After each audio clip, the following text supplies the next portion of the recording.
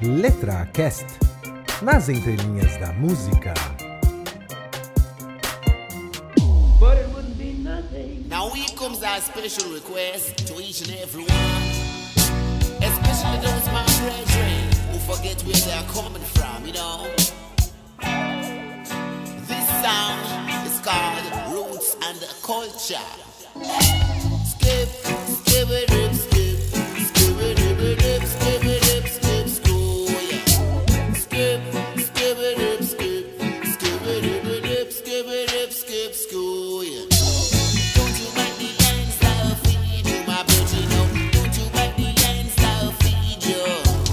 Don't you burn your bridges and behind you, my brother, no. Olá, amantes da música, muito bem-vindos ao LetraCast. O meu nome é Flávio Amâncio e hoje eu vou falar de uma música chamada Roots and Culture, do Mikey e que em português significa raízes e cultura.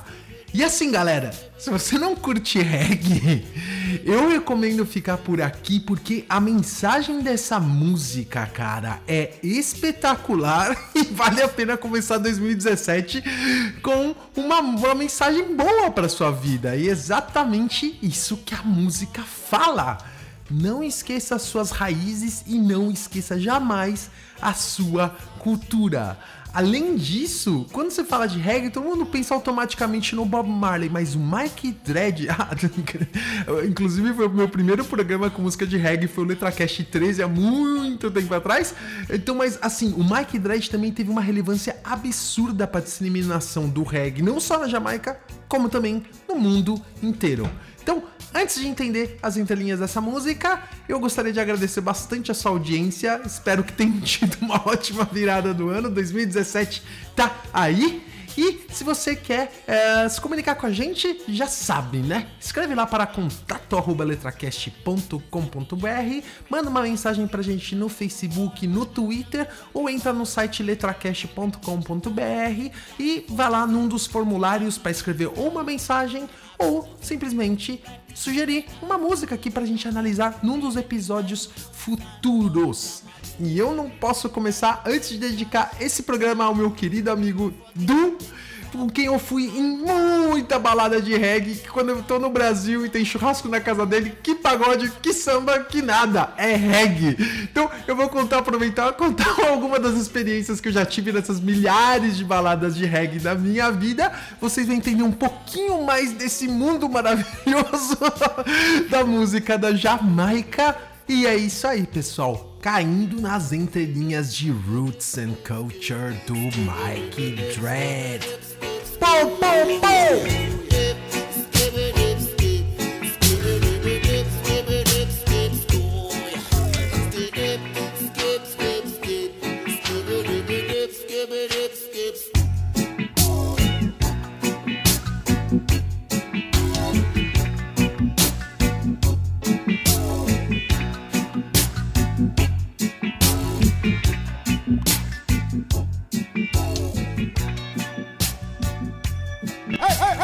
Special request to all the girls from north, south, east and west. From your body look good and you know you have the God bless. Brock wine, brock a man's spine.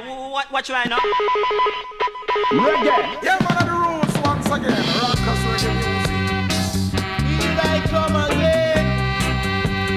Coming with my musical shaka jam. Hit me jam. Hit me jam.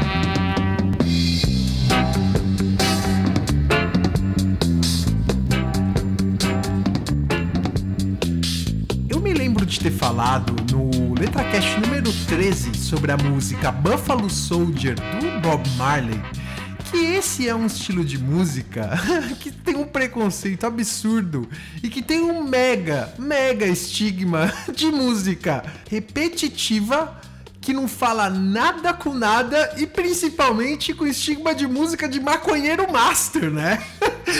E que assim, eu vou tentar exatamente nesse programa mostrar que esses são apenas estigmas e que não necessariamente são verdades, né? E assim, como começar, né? Vamos falar de um dos caras que revolucionou o reggae como música, como estilo, não só na Jamaica, mas no mundo afora. Então, esse grande artista que mora no meu coração, o Mikey Dread, ele foi nascido Michael George Campbell em 4 de junho de 1954, numa cidade chamada Port Antonio, que fica na Jamaica e que fica, se você olhar a ilha, eu tava até olhando no Google Maps, se você olhar a ilha, ela fica bem no nordeste assim, então o cara nasceu na praia, nasceu no Porto Antônio, tá aí o nome da cidade, e que fica a 89 quilômetros da capital Kingston. O mais chocante é saber que para andar 89 quilômetros lá até a capital de carro, você precisa de mais de 2 horas, cara. Então, nossa, a infraestrutura, né, deve ser daquele jeito, né? Mas assim, ele era um de 4 filhos e de uma família, logicamente, que era a regra na época, na Jamaica, muito pobre, né? Só que, olha que interessante, já desde moleque, desde pequenininho, ele mostrou, assim, um talento muito natural pra quê? Pra eletrônica e engenharia. Olha isso, cara. Tanto é que quando ele era moleque, ainda na escola, ele começou a mexer com os aparelhos lá de eletrônica e ele fundou, olha que doideira, uma estação de rádio no colégio dele. Tanto é que ele começou a transmitir a rádio dele para um raio de 5 quilômetros do colégio e começou a dar problema lá e ele teve que convencer a escola a comprar uma licença para ele poder justamente ter a rádio e não ter uma rádio pirata. E começou lá a fazer os programinhas dele e tal, não sei o que. O cara então já desde pequeno mostrou que ele tinha talento para esse tipo de negócio. É que você vai ver onde que foi dar essa história, né? Então, terminada a escola, ele pegou e mudou pra Kingston, que naquela época ir de Port Antonio pra Kingston devia ser muito mais de 2 horas. E ele se mudou pra lá pra estudar o quê? Engenharia elétrica. Então, ele quis ser engenheiro elétrico. Ele começou a estudar na faculdade lá de arte, ciência e tecnologia. E aí, o que acontece? Ele começou, tal, não sei o que, e aí ele precisava de um trampo, né? Ele falou, pô, mano, preciso começar a trabalhar, tal, não sei o que, fazer uma grana, dificuldade da família, tal, não sei o que. E arranjou um estágio numa rádio chamada Jamaica Broadcasting Corporation, a JBC. E ele fazia um estágio, sabe como que? Como engenheiro de som, engenheiro na parte de transmissão da rádio mesmo. E começou a colocar a mão na obra lá, né? E principalmente começou a aprender muito, tanto é que a galera da rádio começou a dar muito valor pro trabalho dele, porque viu que ele tinha mega talento pra justamente agir nessa área, né? E com isso, o que ele começou a observar?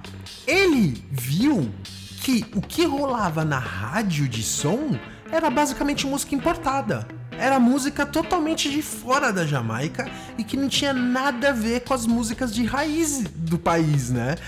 Lembrando, aí vem a aula de história um pouquinho, Jamaica, ela era uma colônia britânica. Não à toa, a Jamaica é um dos únicos países ali que fala inglês como língua oficial numa terra que todo mundo fala espanhol ali, por ali, né? Então, isso daí influenciou muito para eles começarem a importar muita música do exterior e só tocar isso na rádio. Aí, o que acontece? Mike Dad falou, caraca, a gente tem aqui, na inclusão do reggae, né? Lembrando, nessa época, o Bob Marley já tinha lançado a maior parte dos mega sucessos dele, tipo Positive Vibration, No Woman Don't Cry, mano, Stir It Up, essas músicas já tinha tudo sido lançado na época que em 1976 ele começou a fazer estágio nessa rádio. Ele falou, caraca, tem alguma coisa errada, cadê a música jamaicana e tal? E ele foi e conversou lá com os chefes da rádio e conseguiu um programa de rádio, cara. Agora, olha que interessante, olha isso. A rádio só transmitia até a meia-noite. À meia-noite acabava a programação, entrava aquele famoso pi, ficava até de manhã, saía do ar. Aí o management falou assim, beleza, vamos fazer o seguinte, então. Você pode ter um programa, só que o seu programa vai ser da meia-noite às 4:30 da manhã. E foi nesse momento que a vida dele mudou, porque ele topou. E, na verdade, o senhor Michael, né? Porque ele era conhecido como Michael Campbell ainda, né? Ele mudou o nome dele pra Mike Dread. E como que passou a ser conhecido o programa dele? Dread at the controls, ou seja, o Dread nos controles, né? E cara, ele assumiu os controles da rádio e isso daí mudou a vida dele pra sempre, porque num curto espaço de tempo ele alcançou uma popularidade absurda na Jamaica, porque ele era o cara que falava a língua do povo, ele era o cara que tocava a música do povo, né? Não era aquela coisa enlatada. Então, agora que vai ficando interessante toda a história desse maluco, assim, com esse programa dele. Como ele já era bem conceituado ali como engenheiro de som, ele não era permitido falar no programa. Então, ele desenvolveu um estilo de programa que virou uma marca não só registrada dele, como passou basicamente a ser uma marca registrada de programas de reggae dali pra frente na história, cara. Que é assim, ó, pra você entender, tá? Como ele não falava, entre as músicas ou na apresentação do programa, ele colocava, mano, um monte de som doidaço, um monte de gente falando com sotaque de jamaicano, mulher fazendo voice sex, tá, não sei o que. Olha só como que era o programa dele na rádio na época. Red, green and gold, a dread at the control. Yeah, dread, the man are not dead. Yeah.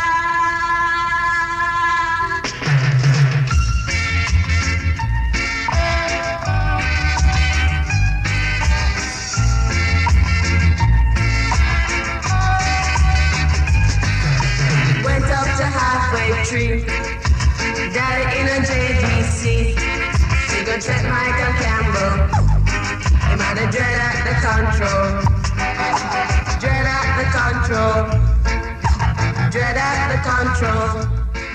Então, você vê que é uma doideira, era um formato muito diferente pra época, e a mina tanto fica falando Dread at the Control, que é exatamente o nome do programa, cara, uma doideira, isso virou a marca registrada total dele. E dali pra frente ele virou o programa de rádio mais conhecido da Jamaica. Não tinha um programa que batia ele. E detalhe, era da meia-noite às 4:30 da manhã, como dito, cara. E ele só soltando pedrada, uma atrás da outra, tudo que era reggae da época. E detalhe, mano, ele começou a revisitar a música de raiz jamaicana, principalmente uma chamada que você já deve ter ouvido falar, chamada dub.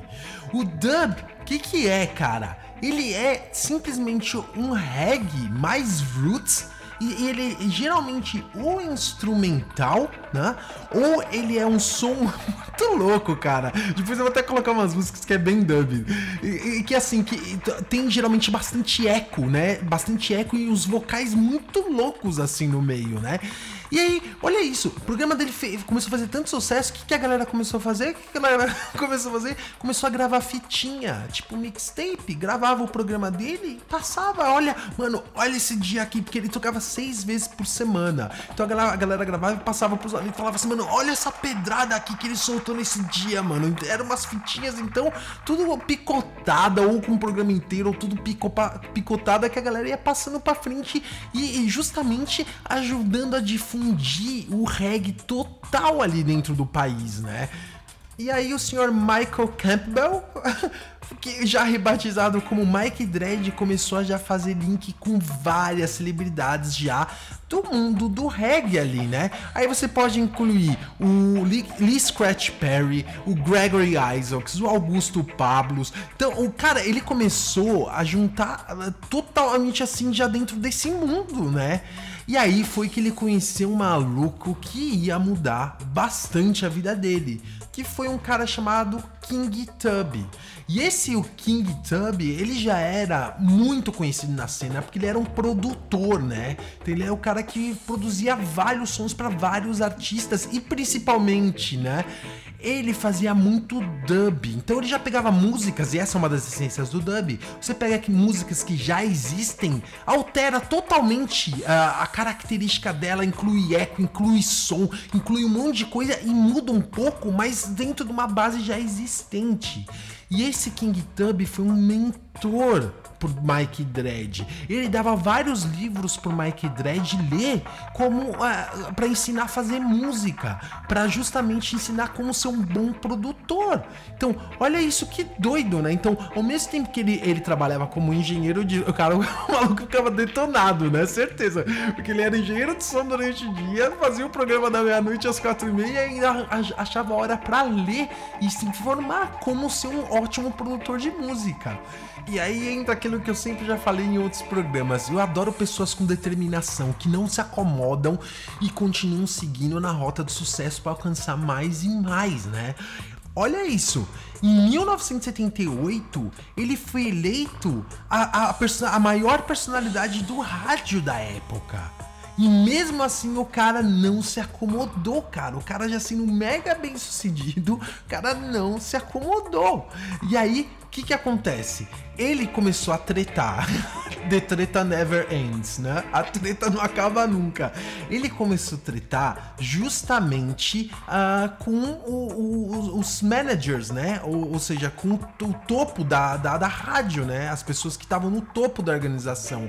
Porque eles eram mega conservadores. E lembrando, cara, reggae, dub era visto na época como música de maloqueiro, mano. Sério, era a música da galera pobre, da ralé. A galera elite e classe mais assim rica ouvia música do exterior, mano. Maloqueiro, caraca, olha que tristeza, né, meu? Hoje em dia, música de maloqueiro é conhecido como funk, na época era reggae, música bem produzida, com artistas de ótima qualidade que sabiam cantar, que dominavam vários instrumentos, e hoje música conhecida como música de ralé no Brasil é conhecido como funk, né? E aí, em 78, ele começou já a gravar algumas músicas, alguns projetos dele.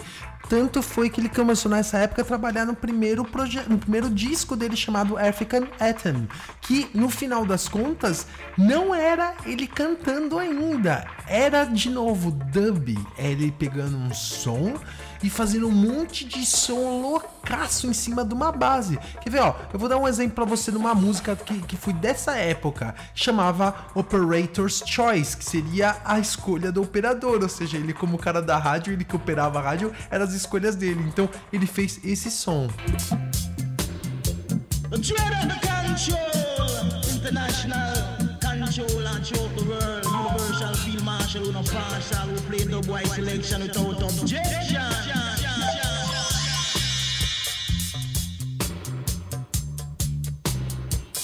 Who is the man that played root rock reggae? Michael Campbell. And who is the rock with the rock and the rock? It's the dread at the control.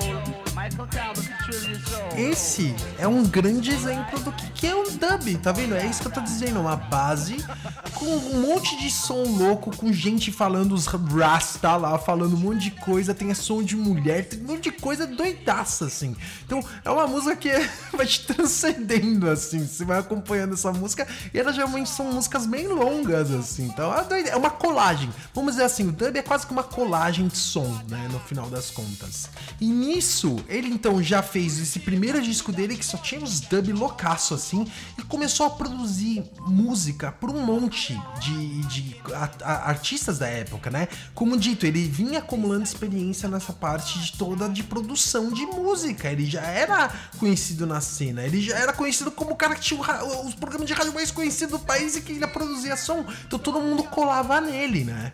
E aí em 79, o mentor dele, o King Tub, que é aquele cara que eu falei, que era o senhor do dub, né? O cara chegou e falou assim, mano, você tá louco, velho? Você tá produzindo aí um monte de dub, produz um monte de coisa pra uma galera, você não tem nenhuma música que você canta com a sua voz, nenhuma música, você tá maluco, velho?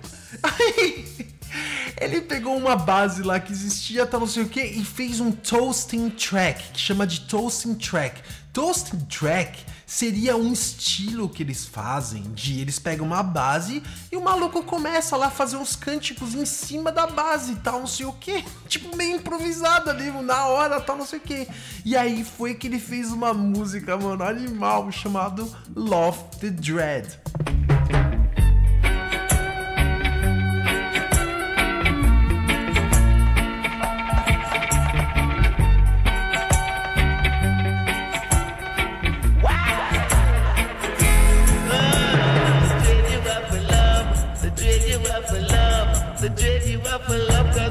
dancer for the dub. The father up above, say for rub, this a dub. The father up above, say for rub, this a dub. The rub and the dub. E é interessante notar, você vai perceber isso nas próximas músicas, a voz fininha dele, cara. Ele tem uma voz muito, muito característica mesmo. Você ouve um reggae, você fala Mikey Dread, é esse cara que tá cantando, né? E o disco dele foi lançado pelo próprio selo dele, chamado Dread at Controls, que era o nome do programa de rádio dele, justamente. Então, ele foi lá, já lançou, tal, não sei o que. E aí foi na época que ele começou a ter um estresse mas bem forte, justamente com quem? Com a rádio.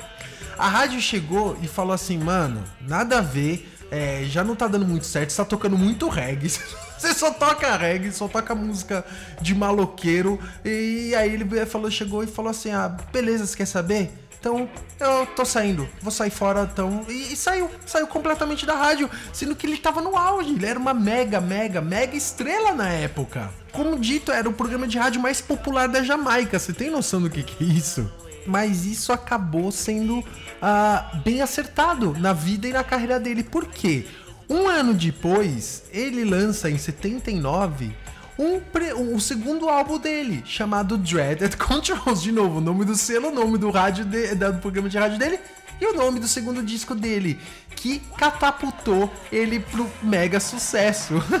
Tanto é que quando eu falei que ia fazer esse programa sobre o Mikey Dread, até o meu amigo Du, a Bíblia Sagrada do reggae, perguntou assim, qual música que você vai fazer dele? Você vai fazer Pave the Way? Você vai fazer Barber Saloon? Que foi esse Barber Saloon, que a Bíblia Sagrada do Reggae comentou, foi o primeiro hit dele e que atingiu o número 1 das paradas de sucesso da Jamaica em 1979. Now here comes musical news called the Barber Saloon, and I'm a Gemini and I was born in June, you know? Wow! Olha o eco característico de dub na música.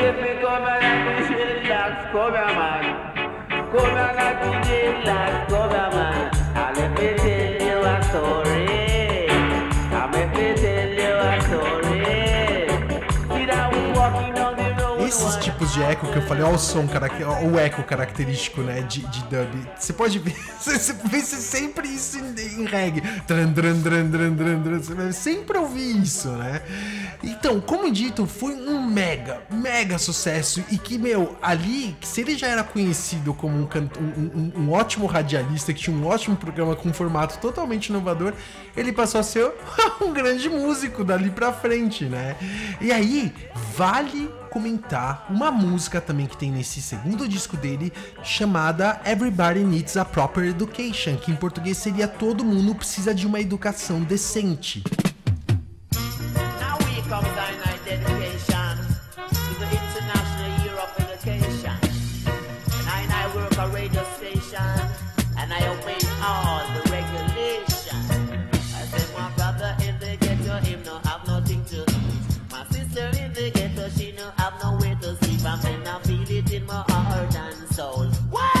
I feel it in my heart and soul. I said the children in the ghetto facing separation. The children in the ghetto facing starvation. And they don't even have a proper education. E por que eu coloquei essa música falando que todo mundo precisa de uma educação decente? Porque aí é que aparece uma outra faceta exatamente do reggae, que era a crítica política, a crítica social, que era um dos fatores também que desagradava quando ele tinha um programa na rádio. A galera que dominava a rádio, como dito, era a galera rica, mais elite. Então eles não queriam que ficasse falando sobre problema social, abrindo os olhos da galera, né? Pro que estava acontecendo na Jamaica. Lembrando, a Jamaica era mega violenta e passava por um grande período de convulsão social nessa época. Isso eu vou falar até num programa futuro de alguma outra música que toque nesse tema, mas era muito problemática a realidade da Jamaica na época, né? Então, isso já é evidenciado nessa música do Mikey Dread. Então, como dito, ele já tinha lançado os 2 álbuns, era o radialista mais famoso da Jamaica, não sei o quê, e isso começou a chamar a atenção de artistas fora da Jamaica. E qual foram os artistas que surgiram na história do Mikey Dread, que catapultaram o nome dele pro mundo? A banda de punk rock The Clash. Isso mesmo, o The Clash, que já era uma mega banda conhecida mundo afora, chamou o Mikey Dread para participar num projeto com eles.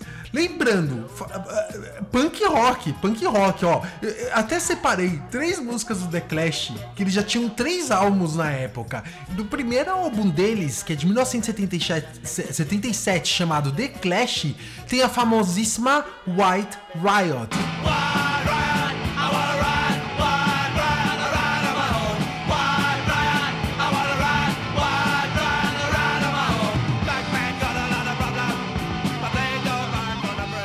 Do segundo álbum deles, de 1978, chamado Give Them Enough Rope, tem uma famosa chamada Tommy Gun.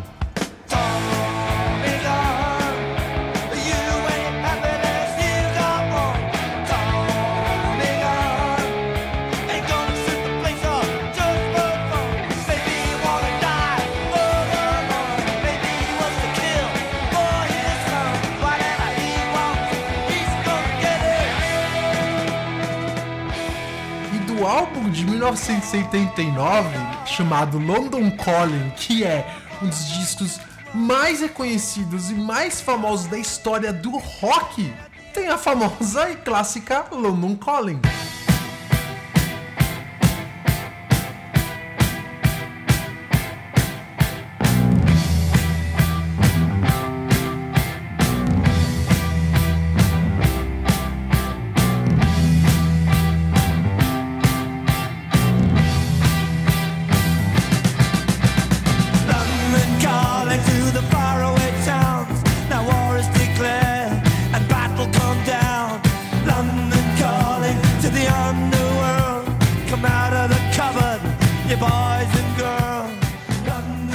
Aí você deve estar se perguntando, mas Flávio, a gente tava numa vibe de reggae total aqui, som tranquilinho, você coloca punk rock. Eu te explico a razão pra isso. A primeira razão é que eu amo The Clash. Pra mim é a melhor banda de rock da história da humanidade e eu tô devendo um programa sobre eles e provavelmente pretendo fazer um vida e obra The Clash pra falar sobre a carreira deles.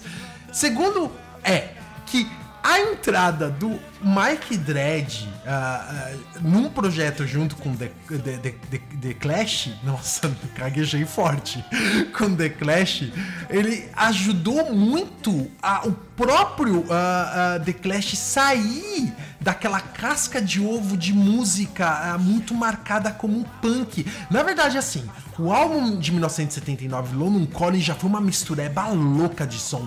Inclusive tem uma música dele chamada Guns of Brixton, que tem um baixo bem pesado, que lembra muito com a questão de reggae, né? Só que aí o que acontece? O The Clash, ele sempre quis ser uma banda. Eu já li biografia deles e tudo, então eu sei bastante deles. Então, eles eram uma banda que eles queriam sempre expandir o horizonte musical deles. Então, eles nunca queriam ficar marcado como bandas que secaram a fonte de inspiração deles, ficaram no meio do caminho. Um bom exemplo, Sex Pistols, cara. Sex Pistols, Ramones até certo ponto também, sempre tiveram aquela característica de som e mantiveram muito aquilo, também por um fator muito importante, tá? O The Clash, cara, da tríade do punk rock, vamos dizer, Sex Pistols, Ramones e The Clash, de longe, mas de muito longe, o The Clash era a banda que dominava os instrumentos com muita propriedade. Todos eram ali mega, ou cantor nem tanto, depois eu vou falar por quê, mas eles eram mega instrumentistas, eles realmente mandavam muito bem, tanto que o baterista, ele era conhecido como um dos melhores bateristas da época e da história também. Então, isso por si só já colocava eles uma vantagem muito grande frente a outras bandas. E foi justamente em 1980, já em contato muito com a cultura jamaicana, eles já tinham ido pra Jamaica, olha isso, eles já tinham ido pra Jamaica gravar alguns sons deles, inclusive foi pro segundo álbum deles, que é de 78. Em dezembro de 77 eles foram pra Jamaica, cara, e foram lá pra gravar uns sons, conheci o país, tá, não sei o que, e deu muito errado, porque eles era um país mega violento, até hoje a taxa de mortalidade por assassinato na Jamaica até hoje é ainda maior do que o Brasil, velho. Então é muito violento mesmo. E naquela época mais ainda. Então eles foram quase assaltados na rua. Eles falaram... olha, tem uma história que eles foram pro porto lá da Jamaica, lá para um porto, e eles só não foram mortos porque eles foram confundidos com com marinheiros, soldados. Então, cara, deu muito, muito errado. Tanto é que a primeira música desse álbum que eles foram ter inspiração na Jamaica chamava Safe European Home, que seria uma casa europeia segura, que é exatamente como eles se sentiram depois que eles voltaram da Jamaica, né? E outra, a cultura jamaicana, ela era muito forte na Inglaterra já nessa época. Lembrando que, aí vem um pouco de história, porque eu sempre aqui no LetraCast falo de história, a Jamaica foi uma colônia britânica, então existia muito jamaicano já nessa época vivendo em Londres, né? Então eles tinham contato justamente com essa galera. Então eles foram lá e chamaram o Mike Dredd e falaram assim: ô Mike, vamos gravar um som junto e a gente quer um pouco de influência do que você tá fazendo lá na Jamaica. Meu, vamos criar e fazer o que você quiser, cara. Você manda aí na gravação e manda ver. É isso aí, tal. E aí ele veio com a ideia de fazer um reggae maroto cantado por um cara doidaço, que era o Joe Strummer, que era o vocalista do The Clash, e o resultado foi esse daqui.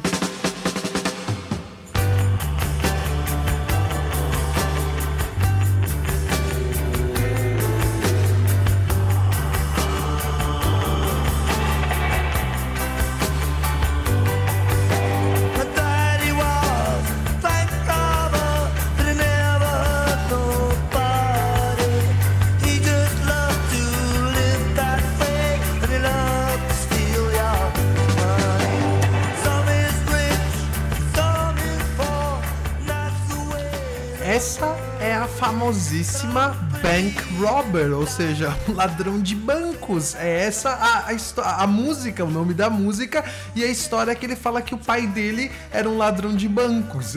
Essa que é a letra da música. E foi produzida, então, pelo Mikey Dredd, ele que sentou e produziu. Tanto é que você vê quem no clipe dessa música... o Mikey Dredd dançando lá com os caras do The Clash, né? É interessante notar duas coisas interessantes, né? Essa música aparece no filme de 2008 do Guy Ritchie chamado Rock'n'Rolla. Tem uma cena que o cara lá fica cantando essa música e mostra ele pequenininho lá apanhando do pai dele ouvindo essa música. E outra, da gravação desse som, o Mike Dredd falou que ele não entendia o que o Joe Strummer, que era o vocalista do The Clash, falava. Ele não entendia. Tanto que ele chegou e falou assim: cara, fala mais devagar que eu não entendo o que você tá falando, cara. Senão a gente não vai conseguir trabalhar junto. E você vê realmente em entrevistas do Joe Strummer, é muito difícil de entender o que o cara fala. Esse som foi lançado no dia 8 de agosto de 1980 e deu tão certo que eles continuaram a parceria com o Mike Dredd, né? Tanto é que 2 meses depois, em outubro de 1980, eles lançaram um disco, é uma compilação de singles que eles tinham, que chamava Black Market Clash. E tanto é que tinha a música Bank Robber, que tinha sido lançada como single, e aí foi lançado também uma versão chamada Robber Dub, que foi cantado pelo Mike Dredd, e a música ficou assim.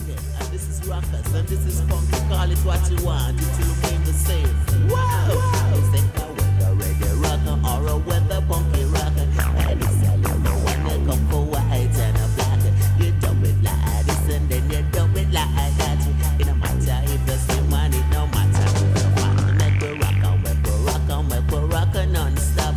Don't be silent, no one is at the clash, hot shot. You do it like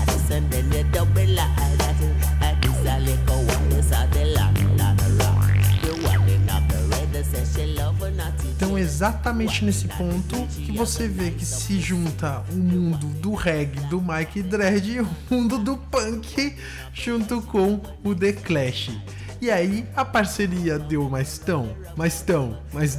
tão certo que os caras do The Clash falaram assim: Mike, fica mais um tempo aqui na Inglaterra que a gente vai gravar um novo álbum nosso chamado Sandinista, e a gente quer que você contribua em algumas faixas dele.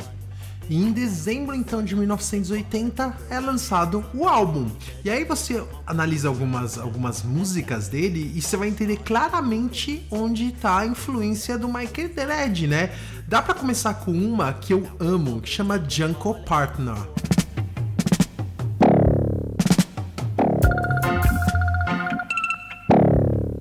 Down the road came a Junko Partner. Boy, he was loaded as can be. He was knocked out loaded. He was a waggling over the street. É muito maluco imaginar que uma banda de punk rock sai de uma música mega agressiva e cai numa pegada muito louca, assim.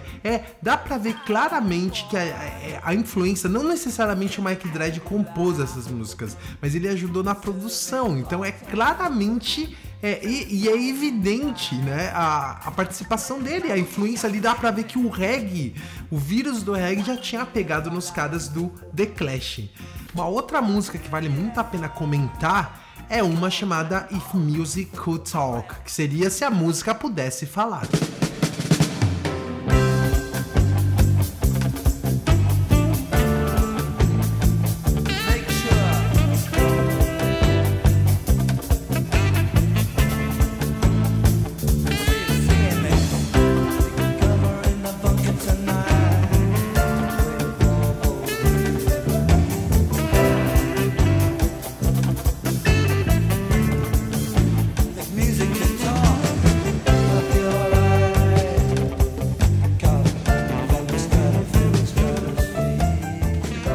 É justamente isso que eu falo, porque que o The Clash é uma banda que tem que ser muito, muito respeitada mesmo. Porque, cara, imagina quantas bandas conseguem surfar e permear tantos ritmos diferentes. E outra, você pode muito bem observar nessa música a qualidade técnica dos caras tocando o instrumento. Não é tipo assim, vou fazer uma música reggae, sou um cara que toca rock e faz uma parada tosca. Não é, cara, você vê que é uma coisa muito bem elaborada. Tanto a linha de baixo, você vê a bateria do cara, o cara mandando ver no chimbal, cara, mandando detonando, mandando ver mesmo, e também no saxofone. E olha isso, mais louco, né? O Joe Strummer, o vocalista que tem aquela voz mega agressiva, ele consegue tomar a ponto de parecer que é um cantor de um outro estilo de música mesmo. Então, cara, realmente muito respeito. É engraçado, esse programa tá sendo um programa Mikey Dread junto com The Clash, mas é isso que é interessante notar. Um cara da música, do estilo de reggae, bem desconhecido em geral, como dito, você tem o Lee Scratch Perry, que é muito famoso, você tem o Bob Marley, você tem o Wailers, que são os caras mega famosos, você tem o Peter Tosh. Então, assim, é isso que eu quero transmitir, né? O cara realmente teve tanta força em difundir a música no país, ele pelo mundo, cara, a ponto de influenciar uma das maiores bandas de rock de todos os tempos, no meu caso, a maior banda de rock de todos os tempos que eu amo, The Clash, como dito, a mudar o ritmo deles, a mudar a pegada deles e tornar a carreira deles muito mais, assim, versátil, vamos assim dizer. Como dito, Ramones continuou com a mesma pegada sempre, Sex Pistols fez 2 álbuns lá, não mudaria também. Então, realmente aí você consegue ver. Agora, mais interessante, tem essa música If Music Could Talk, que eu falei, né? Que é essa que tá tocando de fundo. Aí, você pega, tem uma que chama Living in Fame, que é com a mesma base, só que quem tá cantando? O Mikey Dread.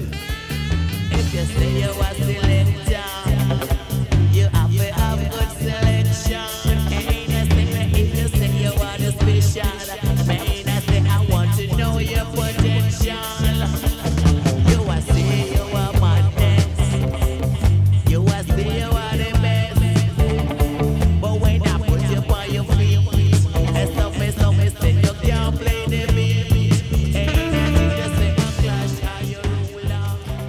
aí isso volta naquilo que eu falei um pouco atrás aqui no programa, que é uma toasting track, né? Eu até expliquei que é eu pegar uma base e começa a soltar uns cânticos lá em rasta lá, né?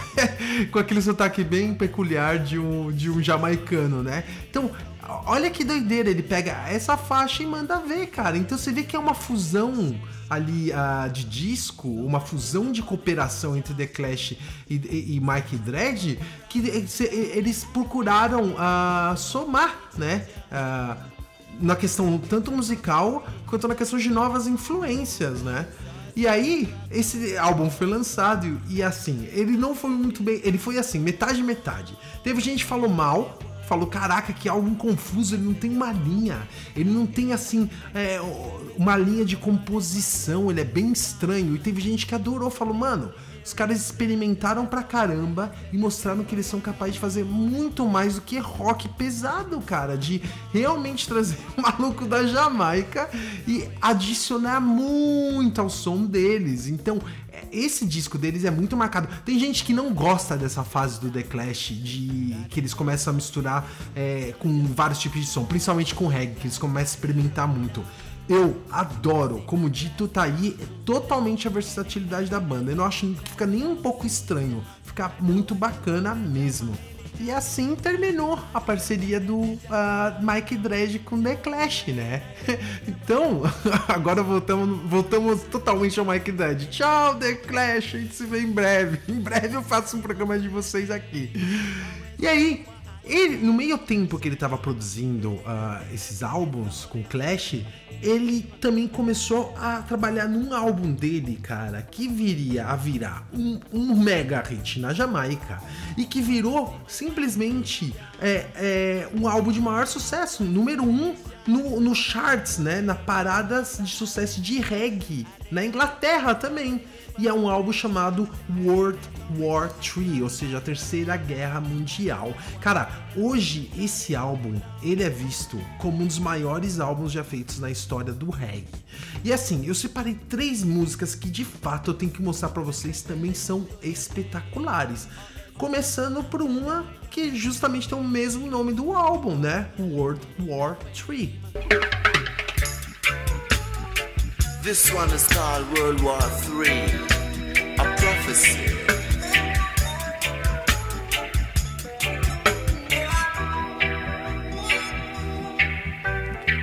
No more racial struggles, no more cultural war, cause only a cultural revolution can prove what we are fighting for.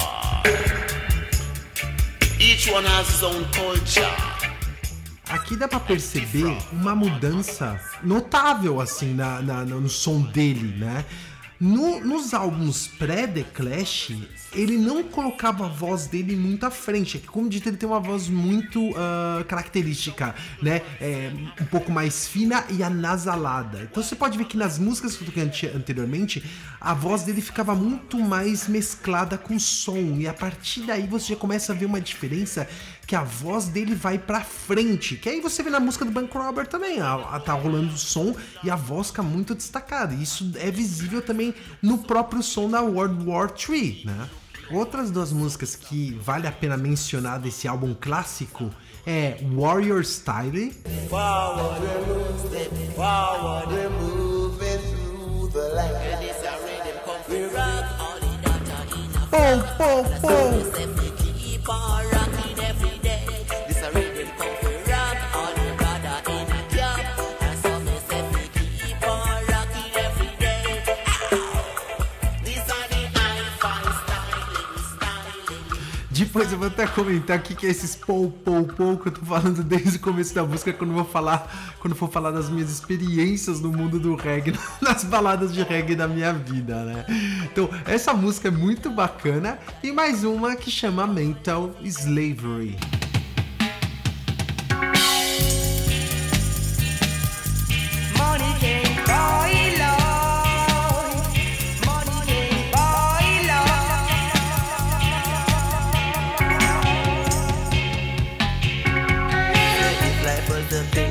Your money could buy. The rich would live and then the poor would die. Cause in the time like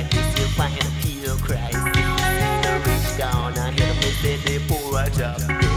Them walking upon the street, they said them shoes are big up. Them don't have no place to rest. É interessante notar na capa desse disco, vai lá no Google e coloca Mikey Dread World War III. Você vai ver, cara, que é interessante que o chapéuzinho, o visual dele ficou marcado a partir dali, que ele tá com um chapéuzinho, dá uma olhada. Esse chapéu, ele tem um nome, ele é conhecido como Fedora, né?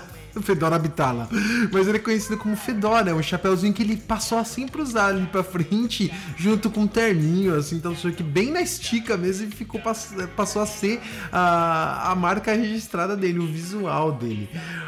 Interessante a galera nessa época não perdia tempo, mano, era um disco atrás do outro, e aí em 82 ele lança a gente tá quase chegando na música de hoje que a gente vai analisar, mas eu tenho que comentar de outras duas músicas muito boas dele que saiu no álbum de 82 chamado Walk. A primeira música é uma chamada Rocky Road.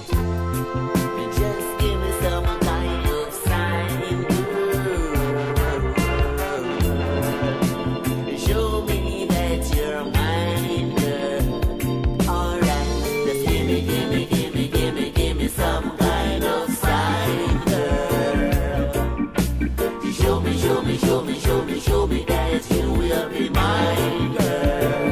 Bring a ride.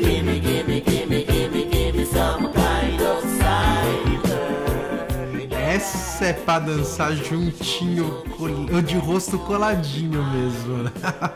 E aí, ó, de novo, é importante mencionar o estilo dele de produção de música começou a mudar porque ele começou a estudar engenharia na Inglaterra também. Ele ficava entre Jamaica e Inglaterra nessa época. E ele começou a ter acesso a outros tipos de produção, né? Outros tipos de técnicas e principalmente equipamentos que tiravam um pouco daquela aura de roots, né? Aquele som abafado, né? E passou a ser uma coisa muito mais clara o som dele. Cara, tem uma música nesse disco que é linda, que vai fazer parte de um LetraCast no futuro, que chama Positive Reality, que seria a realidade positiva.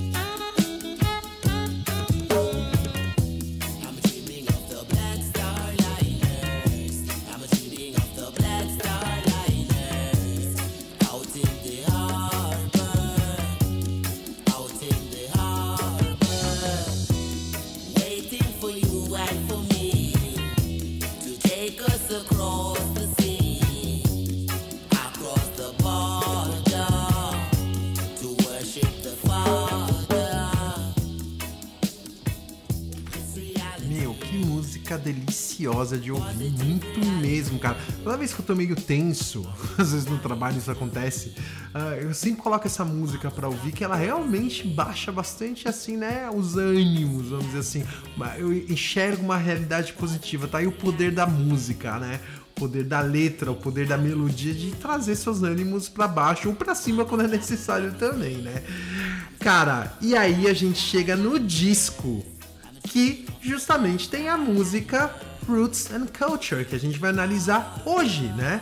Mas, assim, o disco chama Pave the Way. E, cara, a capa é estilo Tim Maia, tá ligado? Que tem as capas mais malucas da história da humanidade, né? É o Mikey Dread sentado em cima de um trator, né? E aí você fala, caraca, mas que maluco tá fazendo em cima de um trator, né? Isso tem a ver com o próprio nome do disco, chamado Pave the Way. Pave the Way seria assim, pavimentar o caminho, né? Então aí você já entende porque o trator na capa, né? Cara, e tem justamente a música Pave the Way, cara, que toda vez que tocava no reggae, tinha o famoso pou, pou, pou! A brief reminder to those who gone astray. Musical things come to pave the way.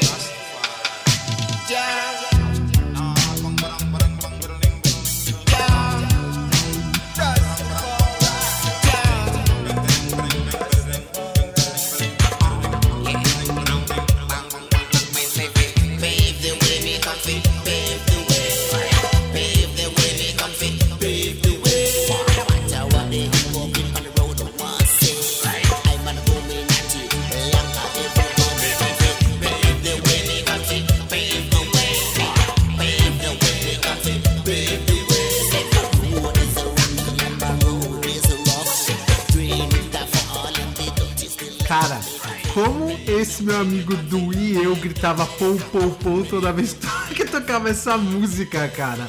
Porque, mano, é muito boa, pega logo de começo já, né? Mano, até a Lemoa já foi embalada de reggae comigo no Brasil e viu os caras gritando pou, pou, pou e ela achou muito engraçado. Eu não vou explicar agora o que é, pra deixar vocês mais curiosos. Vou explicar depois, logo que a gente analisar a letra de Roots and Culture. E finalmente chegamos nela. Ela também fez parte desse disco, cara. E a letra é muito animal. E aí você vai entender por que no começo do programa eu me propus a desconstruir um mito, né, de que a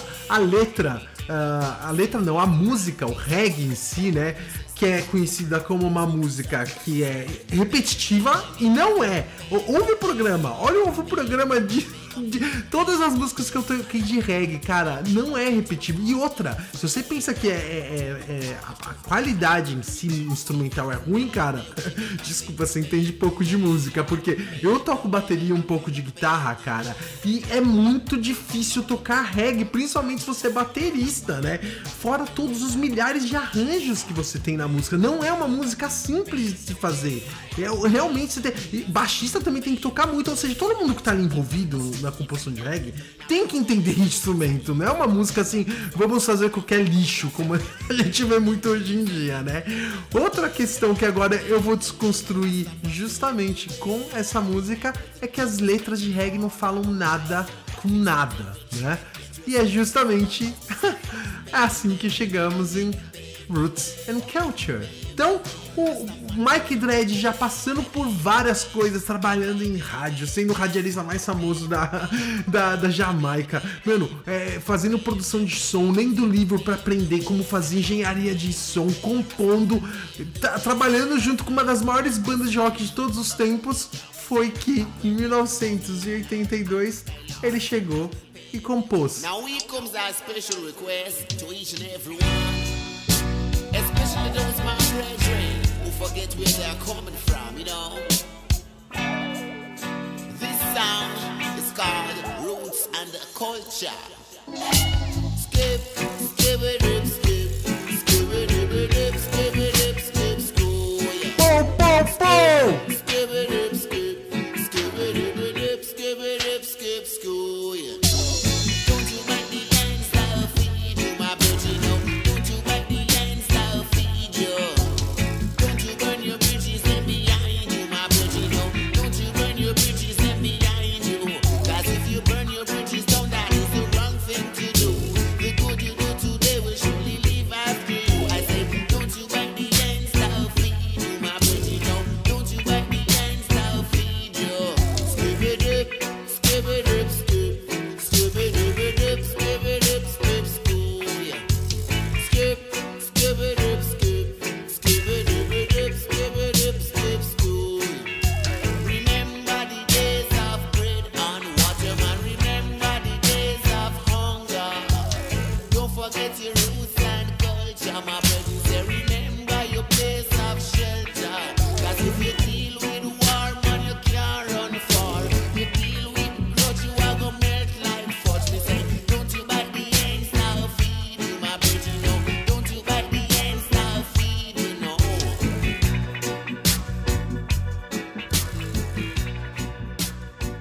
Então, como dito, a música chama Raízes e Cultura, né?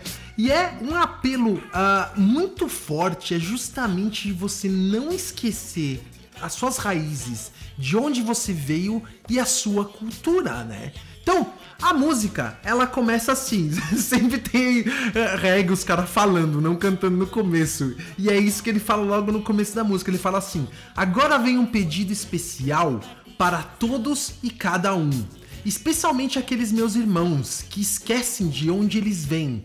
Você sabe, Essa canção é chamada Raízes e Cultura. E aí solta esqueberê, que não tem um significado, mas é pra marcação e tem a ver com aquilo que eu falei do toasting, né? Do toasting, que é ficar soltando uma improvisação em cima de um track, né? Em cima de uma música existente, né? Então, a mensagem já é clara. Ele fala assim, ó, tô falando pra vocês, galera. Esse negócio, não esqueça de onde vocês venham.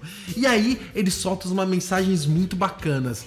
Principalmente quando ele diz assim, logo no primeiro verso: não morda as mãos que te alimentam, meus irmãos. Não mordam as mãos que te alimentam. Não queimem suas pontes atrás de você, meu irmão. Não queimem as suas pontes atrás de você. Isso que é interessante, né? O não morda a mão que te alimenta significa assim, não cuspa no prato que você comeu, né? Não maltrate as pessoas que já te ajudaram em algum momento da vida, né? E principalmente não maltrate, você que é jovem, não maltrate seus pais, né? Que são eles que te alimentam, não só em comida, mas também em cultura, né? Em conhecimento para sua vida, né? Então isso vale, uma mensagem universal. E agora tem uma outra frase que eu só vim aprender quando eu aprendi inglês na minha vida, que não tem muito em português, de que é não queimar as pontes atrás de você. Don't burn the bridges, né? Que é algo que significa não queime o caminho por onde você passou. Que em português, no final das contas, se traduz como não feche as portas, né? Isso, aí eu te dou um conselho também de não queimar as pontes na sua vida, porque você nunca sabe onde você vai estar amanhã. Hoje você pode estar muito bem, cara, só que o ciclo da vida, a roda da vida pode trazer um dia pra baixo. Se você queimar as pontes e fechar as portas atrás de você, você pode ter certeza que aquelas pessoas que ficaram pra trás, do outro lado da ponte, não vão te ajudar. E é uma dica também que eu dou pra sua vida profissional. Quando você sair de uma empresa, tente sair da melhor forma e mais amigável possível. Não feche as portas e não queime as pontes, porque a vida profissional é um ciclo, você vai rever aquelas pessoas. Tem até um diploma, que viagem. Tem até um ditado em alemão que fala as pessoas se veem 2 vezes na vida. E é justamente, se você vê essa pessoa uma segunda vez na vida e você maltratou ela e queimou as pontes, pode ter certeza que não vai ser uma segunda vez muito boa pra você, né? Então, ele continua falando assim, porque queimar as pontes é uma coisa errada a se fazer. O bem que você faz hoje vai certamente ficar para a posterioridade. Não mordam as mãos que te alimentam, meus irmãos. Você não pode morder as mãos que te alimentam. Então, caraca, mano, a mensagem é claríssima pra você. Por isso que eu tô te falando, né? Quem diz que reggae é um ritmo que não fala nada com nada nas letras e que os caras só ficam repetindo ad eternum coisas sem sentido, não é verdade mesmo, cara. Pega a música pop de hoje. Teoricamente, o reggae naquela época, esse era um reggae, entre aspas, mais pop. Tem uma mensagem muito legal a transmitir. Você pega a música pop hoje, meu Deus, eu sempre uso o exemplo da Rihanna, que fez a música Birthday Cake, fica falando bolo, bolo, bolo, cake, cake, cake, milhões de vezes, né?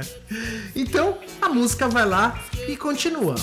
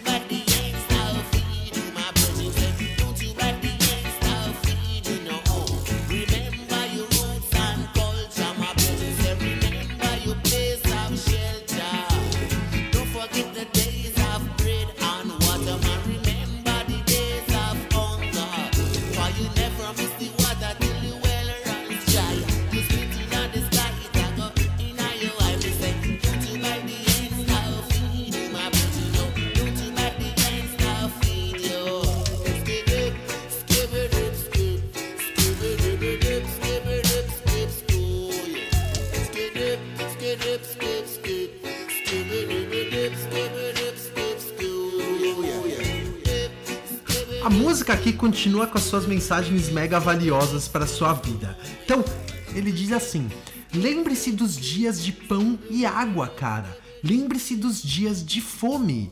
Não se esqueça de suas raízes e sua cultura, meus irmãos. Lembre-se de sua moradia, porque se você lidar com um homem de guerra, você não pode correr para longe. Você lidará com rancor. Você derreterá como mentira.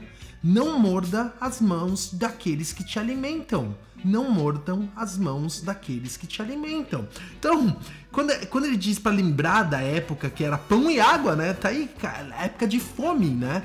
Pode ser que você tenha essa história na sua própria vida, que você já passou por dificuldades e que você teve uma ascensão social através do trabalho ou através da sua família, que você pôde ter uma condição de vida melhor. Agora, cara, a pior coisa que você pode fazer é esquecer dessa época de dureza que você teve e passar a ser uma pessoa arrogante, uma pessoa que despreza aqueles que têm dificuldade atualmente. E eu já conheci pessoas assim na minha vida, cara, e é nojento você ver como eles tratam com desdém. É o famoso novo rico, né?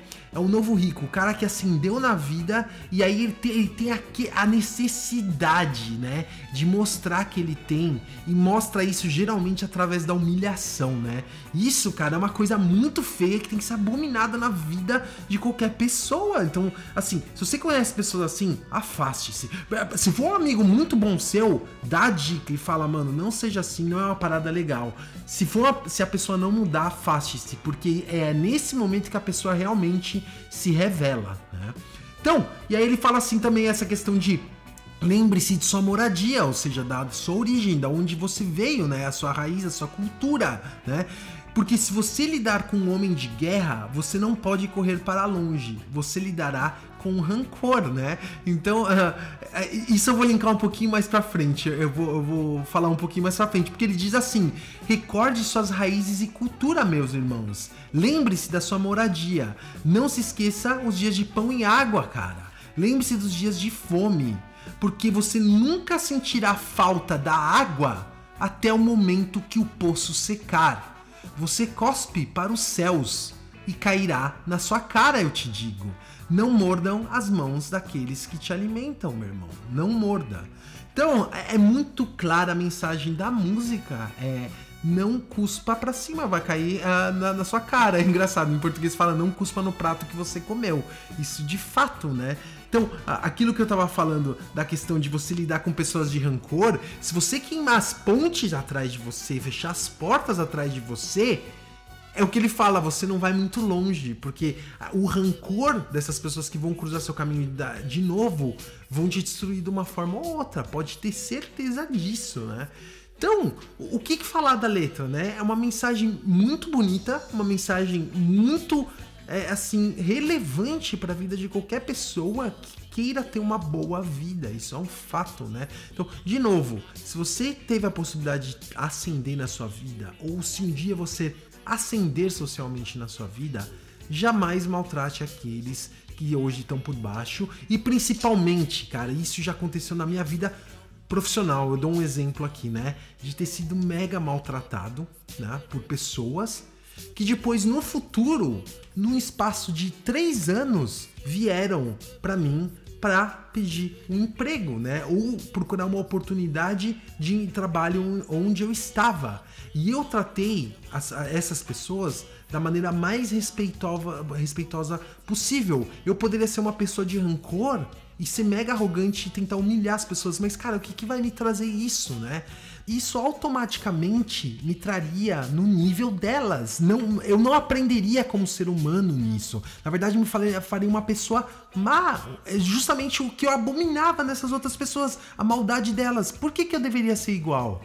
No final das contas, eu fui o mais profissional possível e as pessoas não foram contratadas por mim porque elas não atendiam os requisitos que a gente necessitava para aquela vaga. Não porque um dia a pessoa me maltratou, né? E aí fica a lição, o mundo realmente dá volta, as pessoas se veem 2 vezes na vida, então pense muito bem, dica que eu dou de verdade, de coração, né? Já que a gente tá no espírito reggae de harmonia, né? De coração essa dica, pense muito nas suas ações. É impossível sempre ficar por cima na vida. A vida é uma roda. Hoje você tá lá em cima. Espero que você fique lá em cima. Pode ser que você vá para baixo. E aí é que as pessoas com quem você criou um laço de amizade, de afeto, que vão te ajudar nessa hora. E é importante, assim, também falar que isso não tem nada a ver com ser interesseiro. Vou tratar bem a pessoa porque ela tem algo a me dar de volta. Não, isso tem que ser algo genuíno. Mesmo porque, cara, é muito feio. As pessoas percebem que você tá sendo falso. As pessoas percebem que você tá sendo interesseiro. Então, fica uma situação muito feia mesmo. Então, assim, essa mensagem, trate bem para que isso, bem, é o que ele fala. Ele fala na própria letra, o bem que você faz hoje vai ficar pra posterioridade, né? Ele vai voltar para você. E não uma questão de interesse, vou fazer o bem para receber algo em troca. Não, faça isso genuíno de coração. Então, dica do vovô Flávio para vocês, baseado hoje na música do Mikey Dread. Então, mas esse é mais um estereótipo que eu desconstruo, que as letras de reggae não falam nada. Preciso dizer alguma coisa pra você? Eu acho que o último estereótipo que eu tenho que desconstruir de reggae é música de maconheiro safado. E que, caraca, toda generalização é burra na vida. Aprenda isso de verdade, cara. Toda generalização nunca dá certo, meu, porque é simplesmente burro. Você coloca todo mundo no mesmo pote. Então todo mundo que gosta de rock é a galera que gosta de tomar álcool e alcoólatra, tá ligado? Todo mundo que gosta de música eletrônica é que gosta de tomar êxtase e fica fritado de êxtase. Não é bem por aí, né, cara? Eu já contei aqui em outros episódios, né, que eu passei uma grande parte da minha vida no mundo de rave, quando eu era mais jovem. E eu passei ileso. Foi num programa da música Born Sleepy, que foi o LetraCast 53, né? Que eu ia muita rave. E, cara, eu nunca tomei nada. Eu passei ileso por esse mundo de rave. E todo mundo que pensa que tá lá toma êxtase, toma ácido, toma doce, sei lá, tá não sei o quê. Eu tomava nem álcool, eu tomava só água. Chegava no outro dia, às 2 horas da tarde, tava inteirão e a galera tava fritada no êxtase, né? Então, assim, generalização é burra e nunca dá certo. Da mesma forma que nem todo roqueiro é alcoólatra, nem toda galera que ouve música eletrônica é pastilhada, muito menos quem ouve reggae é maconheiro também, né? Pelo amor de Deus, né? E aí, então, o Mikey Dread, caraca, esses discos todos que ele produziu consolidou de fato a carreira dele, junto com toda a colaboração com o The Clash, que lançou ele pro mundo inteiro, né? E aí, olha que interessante, eu falei, né, que eu admiro muito pessoas que correm atrás, né? Que tem ambição na vida, não ambição necessariamente de ganhar dinheiro, mas ambição de se desenvolver, né? De fazer projetos novos e ir pra frente na vida. Ele mudou pra Londres logo em seguida. E sabe o que ele começou a estudar, cara? Ele começou a estudar na Faculdade Politécnica de Londres. E ele estava estudando tecnologia avançadas de recording, que seria de gravação, né? Então, você vê que o cara, não satisfeito com tudo que ele já tinha alcançado, ele queria mais e mais. E aí, isso foi fazendo vários links com ele e com outros artistas. Meu, sabe qual música de reggae que é mega famosa no mundo inteiro? Certeza que você conhece. Ele produziu? Ouve isso.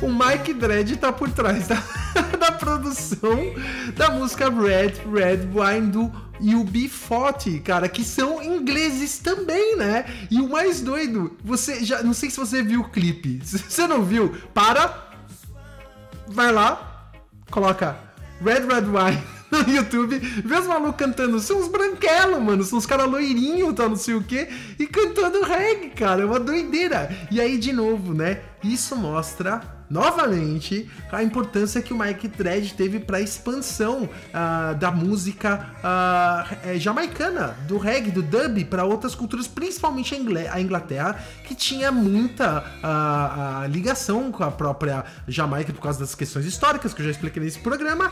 E lembrando que a Inglaterra tem uma relevância muito grande no mundo da música. Primeiro que eles cantam em inglês e segundo que é um mega mercado também de música, né? Então, realmente o cara mandou muito bem no que ele se propôs a fazer. Dali pra frente ele continuou no mundo da música. Ele teve programa de TV, ele teve um programa de rádio na Holanda, cara, que chamava Rockers in the Morning, que fez muito, muito sucesso. E no futuro eu vou explicar o que tem a ver rockers. Não são rockers, são raggers, né?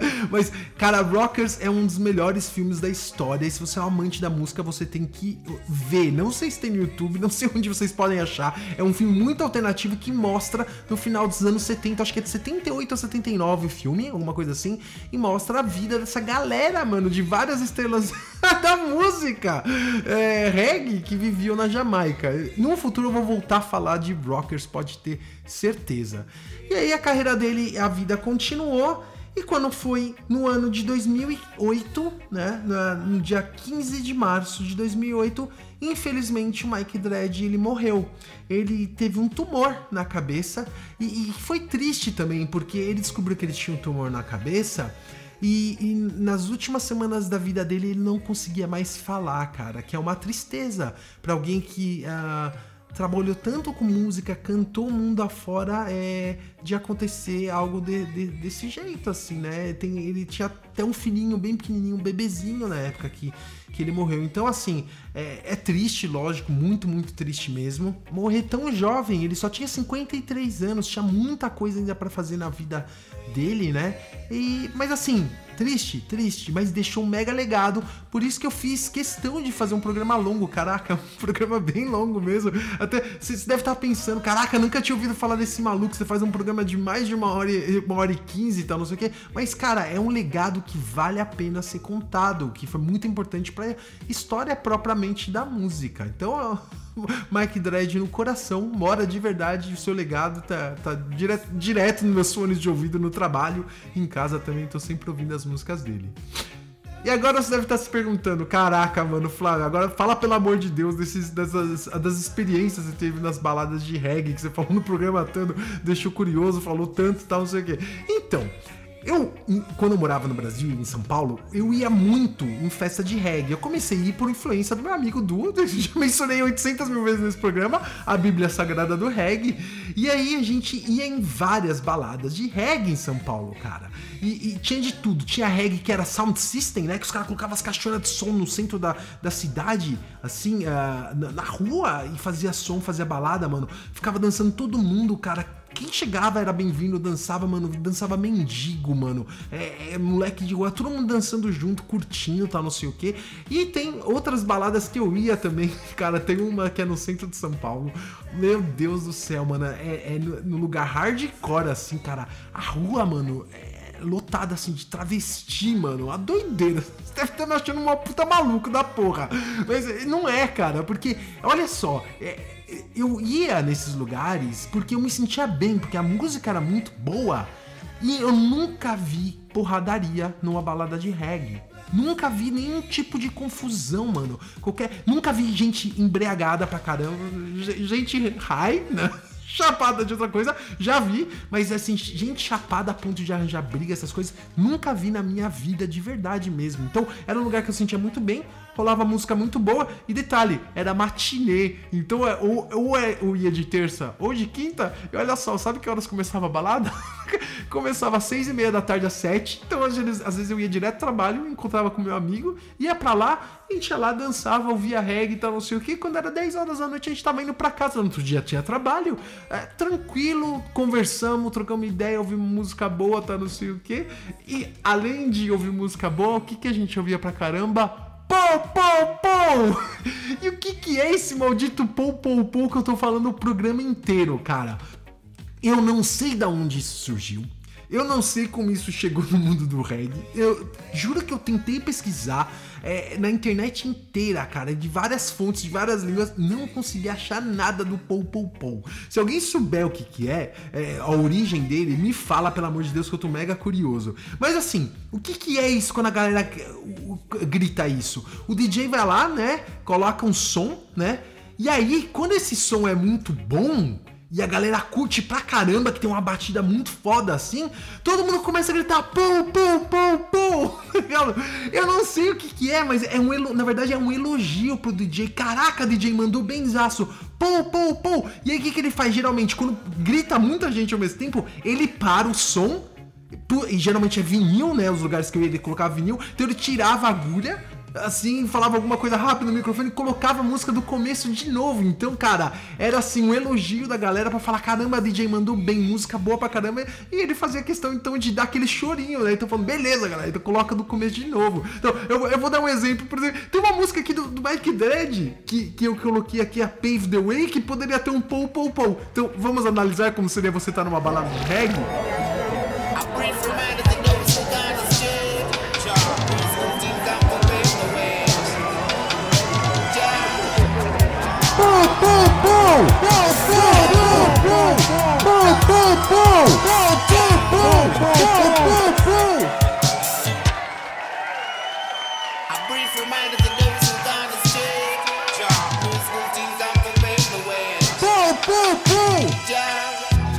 Vocês devem estar achando que eu sou maluco, né?